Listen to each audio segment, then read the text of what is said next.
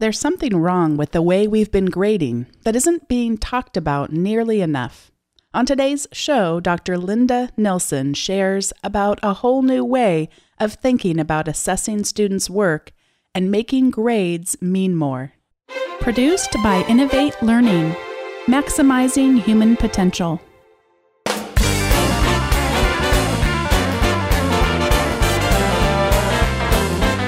Welcome to this episode of Teaching in Higher Ed. This is the space where we explore the art and science of being more effective at facilitating learning. We also share ways to increase our personal productivity approaches so we can have more peace in our lives and be even more present for our students. Today, I am pleased to be welcoming Dr. Linda Nilsson, who is the founding director of the Office of Teaching Effectiveness and Innovation at Clemson University and author of Teaching at Its Best, a research-based resource for college instructors, now in its third edition. And in fact, Linda, I understand that's what you're going to be spending your holidays doing. Am I correct? Am I remembering right? Yes, I'm going to be working on the fourth edition, which I'm very pleased to announce. And so, yes, that's I always get a lot done over holiday break. That's wonderful. And so you've got another book called The Graphic Syllabus and Outcomes Map, Communicating Your Course, and your latest book, Creating Self-Regulated Learners, Strategies to Strengthen Students' Self-Awareness and Learning Skills, was released in 2013. And that's actually not your latest book. I am correct, right? There's the whole reason you're on the show today, which is is that your latest book is the one you're talking about today?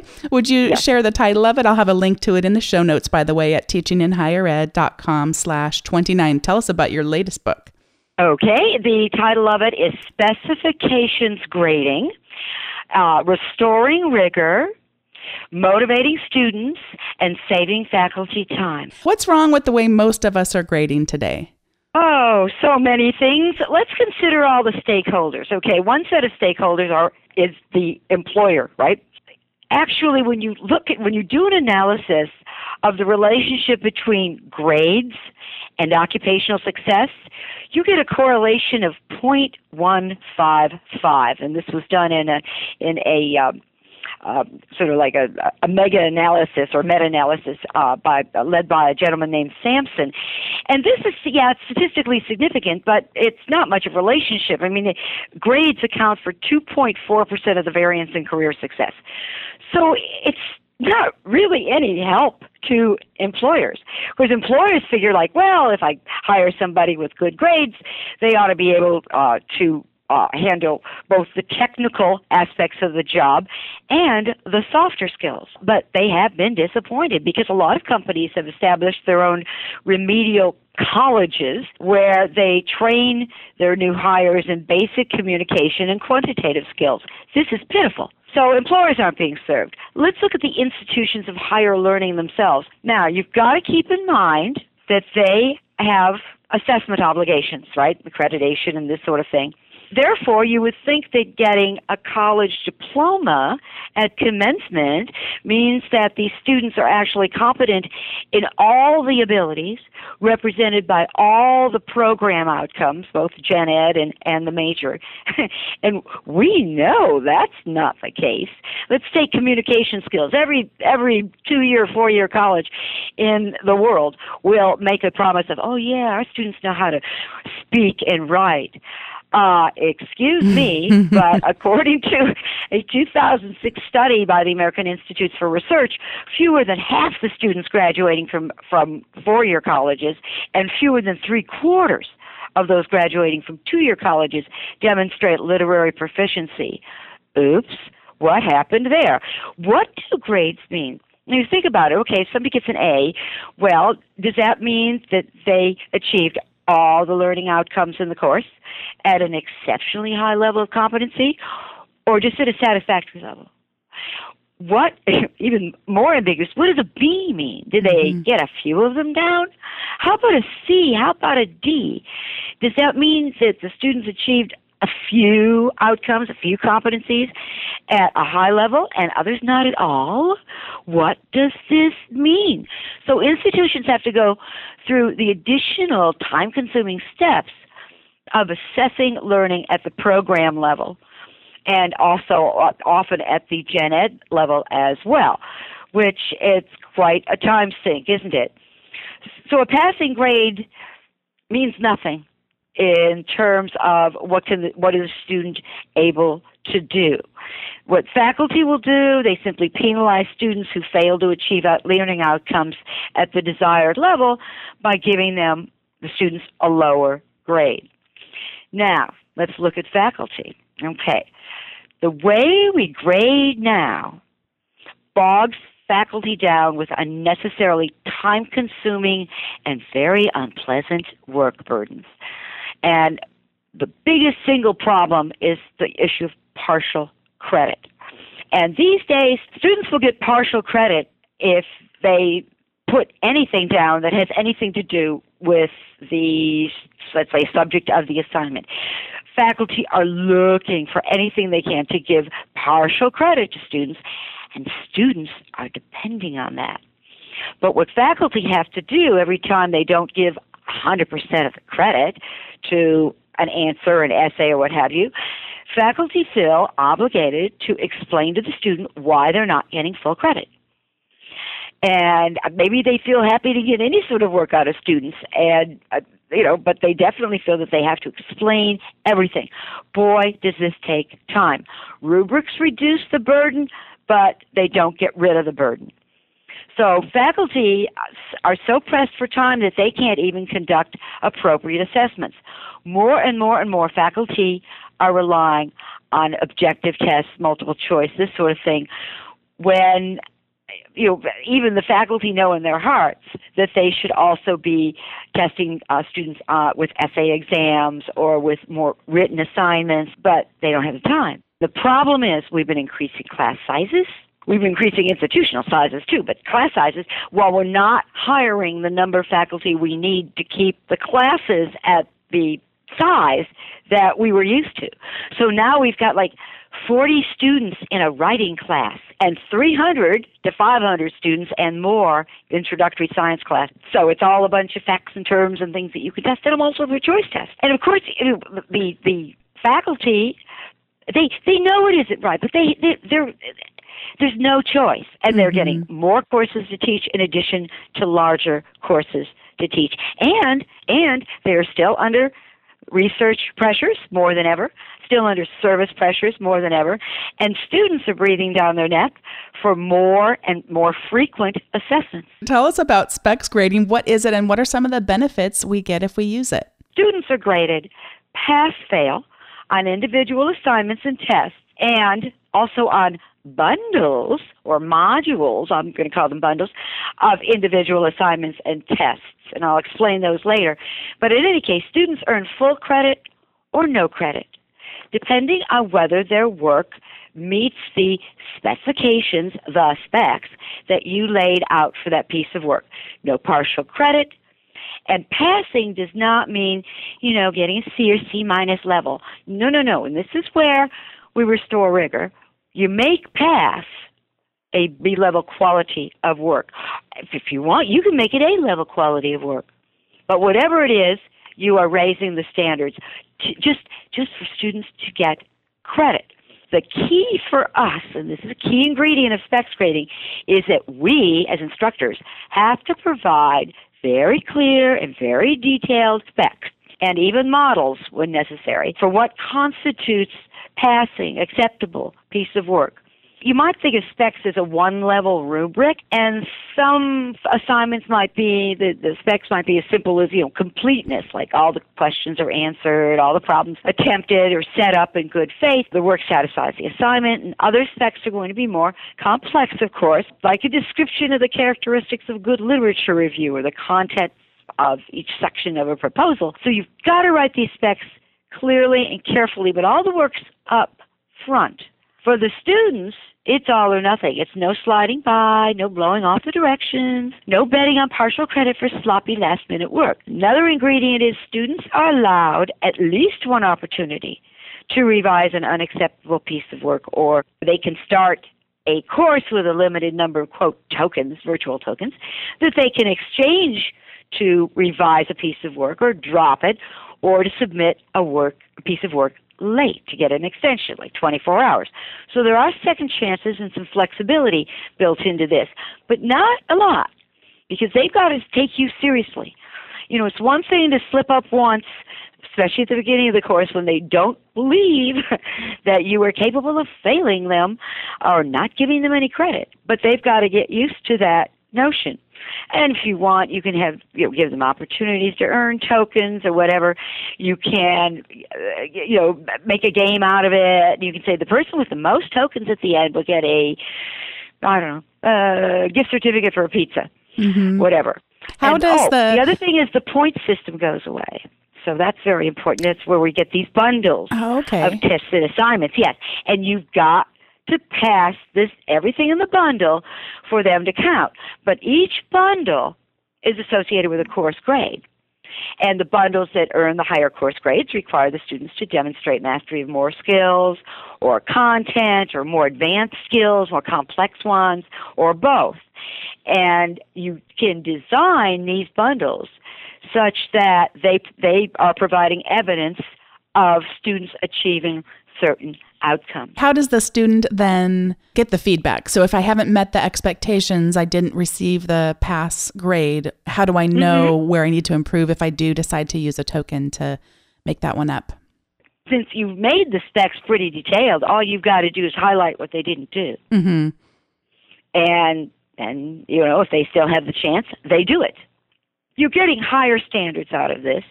You're reflecting student learning outcomes in the grades. All you have to do is look at one section of the syllabus. You are motivating students to learn, to excel, to do good work. You're actually reducing student stress because, first of all, students can choose their grade. And so, I think I'll just go for a C. I need only a C. I don't want to do all the work involved in getting a B or an A. Hey, I'm cool with a C. And then we can respect that.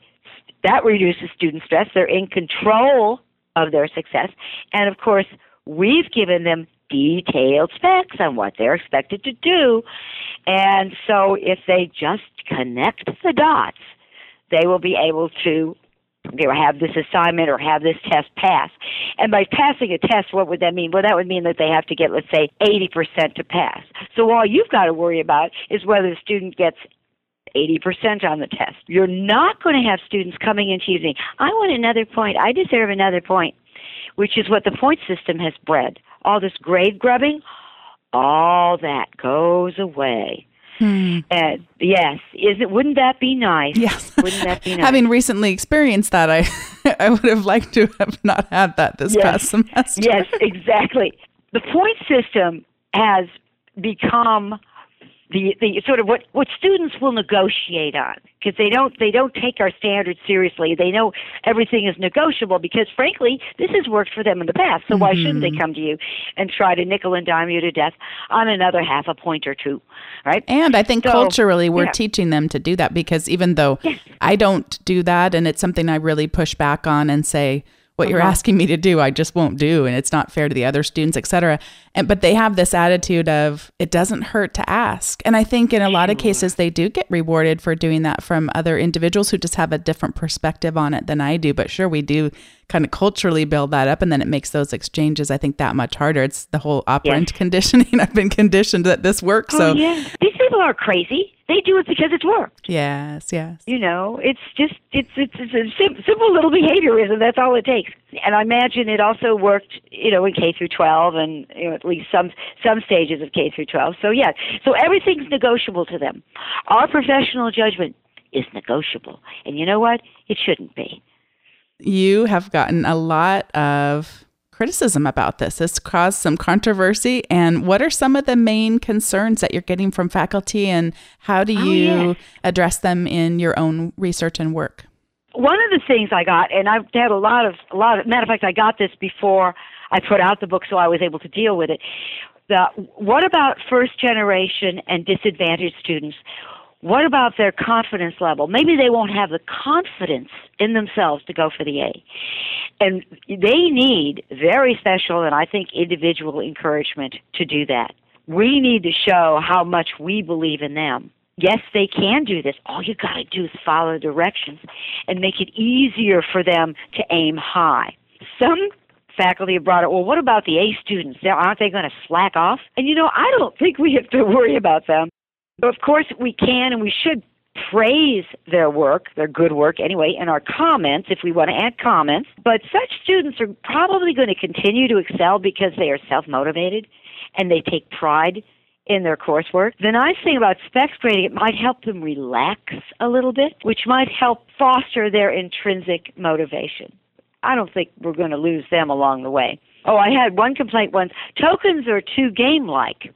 And so I said to this was in a workshop, so I said to the person, fine, don't use them. Students like games. They respond to these tokens. They want to save them. They want to accumulate them. They look at them as insurance. And so for that matter, it teaches them to defer their gratification and to avoid procrastination. These are wonderful lessons. Here's another one. If we tell students precisely what to do in the specs, then they won't learn how to figure things out and make decisions on their own. That's a big one. They won't learn how to be creative. Yeah, all they'll learn how to do is to follow directions. And then there was also a concern about, and this is related, what about long assignments? It won't fit with long assignments or substantial, like big assignments, major assignments. How much direction you provide depends on the assignment and ultimately your learning outcomes. If you want students to learn how to do something fairly formulaic, you will want to give them pretty detailed and precise instructions. For instance, we make a lot of formulaic assignments. The 5-paragraph essay, a review of the literature, a research proposal, a lab report, a corporate annual report, a press release, certain kinds of speeches. There are formulas for these. And in fact, we follow formulas often when we write a teaching philosophy or when we write scientific journal articles. Those are formulaic. They're laid out. The organization's all laid out. Formulas can be pretty sophisticated. Now, other assignments might not be formulaic, but students still don't know how to do them. Let's take like a reflection. We want students to be sure to answer certain questions, to address certain issues, to be introspective in certain specific ways. And so what we have to do is just list the questions that they have to answer and maybe the approximate number of words we want their answers to be, because that tells them level of depth. That's their lingo for depth. And if students honor the number of words, specs, and answer all the questions, hey, they pass. For more creative assignments, you need only give the barest directions. There was a psychology professor who did this, and she had an assignment at the end. She was teaching brain and behavior, and she told her students, pick any brain and behavior topic that intrigues you, and then creatively communicate this information about this topic to others in one of many possible modalities. For instance, like a documentary video, and then she put a length that should be 30 minutes, a series of commercials that should total 30 minutes, like public service announcements, a collection of pamphlets for a specific audience, a stage debate, educational play, job talk, and she'd give a length. That's all she had to do. She got great products. Another faculty member had her students do a mind map of all the course material as a capstone assignment, and her specs were simply the minimum number of first-level branches and how many branching levels it should be, or minimum number. That's all. And she got precisely what she wanted. Both of these courses were upper division, but they weren't graduate or anything. We were dealing with undergraduates. And so by implication, the size of the assignment just doesn't matter. A couple of more objections. Won't we faculty feel pressured to pass any work given that the stakes are so high? And see, this token system works well for us too. It takes the pressure off of us because we can say, no, this really isn't satisfactory, but the student has a chance to do it over again. And, within limits, of course. And then here, one more. How could, and this was a real concern, and I thought about this before I published the book, what about accreditation standards? If you're allowing students to choose your outcomes, we've got, students have to meet all these outcomes in order to meet our accreditation standards. Well, no problem, because what you do is that you put those outcomes, those essential outcomes, at the C level or even the D level, such that any student who passes the course and gets credit for the course can meet those minimal outcomes for accreditation. Those are the objections that I've heard. It's interesting. Younger faculty are more likely to jump on this than older faculty, and I can certainly understand why. But younger faculty are saying, "Hey, I'm going to this right away." They don't like traditional grading either. Is there any way that someone could dip their toe into the world of specs grading, or is it an all or nothing thing in a given course? I'd imagine you kind of have to go all the way with the way it's structured. Well, to get all the benefits, you've got to go all the way. But for some people saying, well, I really like this, the pass-fail part. However, they don't want to let go of the point system. That's, like the point system works against everybody, right? But we're so emotionally attached to it and so used to it. So they won't do the point system part. Now, you've got that option, you can stick with the point system. But the problem with that is you won't be able to relate your outcomes to the grades because you won't have the concept of bundles where that are clearly related to certain outcomes and perhaps not to others. So that's been the major objection. Most faculty like the idea of the tokens because they don't, this way you don't have to listen to anybody's excuses. Somebody's late, fine, you take a token out, or you might ask your students to say, to tell you in advance that they're going to be late, and so you could say, okay, no problem, you have 2 tokens left. We'll simply subtract a token, and you can say that with a smile. So they understand that there are consequences to their actions. There are costs. But you don't have to sit around and listen to excuses. Yeah, I have a similar thing like that. When students are late, I take the sign-in sheet away once the course starts. And so I did really have to learn to say things with a smile, and what a difference it makes because there's so much less debate. Oh, not a problem. Because I allow them to 2 times during the semester call and leave me a professional voicemail if we were meeting in a business context. I teach in business. So if we were meeting and you were going to be late, you would call your business associate and let them know. And so and it's teaching them to leave their professional, but really said with a smile. I think things like that can make such a difference, and it can help them learn a little bit to take responsibility. And then, gosh, well, we've done it more than twice. Well, that is going to start to eat into our points. We're going to probably have to figure out a way to get here. But said with a smile, it makes such a difference. Oh, yes. And you know what it says about you? It says, you're cool. You're unflappable. Mm-hmm. You're not, all emotionally involved in this. And so it really is nothing personal. So you're not taking it as anything personal because it isn't anything personal. Okay. Yeah. So it makes you look really good. Yeah. As well as, taking the sting out of it for the students. Is there any kind of a community that's starting to be built somewhere online where people can share examples of what they're doing, or a way that someone could see? I know that your book certainly has examples, but is there anything building online? Robert Talbert's blog, and by the way, his blog appears in the Chronicle of Higher Education every once in a while. So he has a couple of blogs where he talks about specs grading. One is an interview with me, and the other one is where he decided to endorse specs grading and to use it. And so we're all going to be looking at that. So that would be one place to be talking about specs grading, would be on Talbert's blog. It's called Casting Out Nines. By the way, he's a mathematics professor at Grand Valley State, and an absolutely superb teacher. I'm eager also to find out how it's going to go in his class, although obviously I based my book on people using the method or parts of the method and having tremendous success. Students are more motivated. They do like the method. first time they have it, it's like, what's that? But you have to explain, of course, the method. You've got to sell it. You've got to, let's say, like, tell them that, yes, there is a relationship between your holder, the instructor, holding high expectations, and their success. One of the things about specs grading is usually students have a choice. They have a choice about the grade. They have a choice about their workload. But there are other places where you can integrate choice.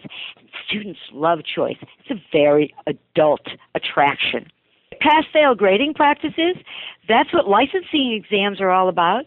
Employment exams, it's pass-fail. You know, you either become a lawyer or you don't. You either pass the NCLEX and become a nurse or you don't. It's real simple. Out in the real world, it's all pass-fail. This is the part in the show when we transition over to our recommendations. And for me, I recently did a half-day class, and I was loading up all my tools the night before, making sure I test everything and get it ready. And I've mentioned before on the show that I use a tool called Poll Everywhere. And so far, I've been using the free version, although there certainly is a time when I plan on having the students pay I think it's $15 a year or something like that, and doing that. But so far, I've been pleased with the free version, and it's given me enough of what I need. And that night, I just discovered, had come out with some new tools that they have rolled out through all both their paid and their free plans. And it was one of those things where it was in beta and it said, you could click here to change it. And I thought, oh no, you should never do that when you try a new tool. But I decided to throw caution to the wind because it said I could set it back if I didn't like my results. So I did.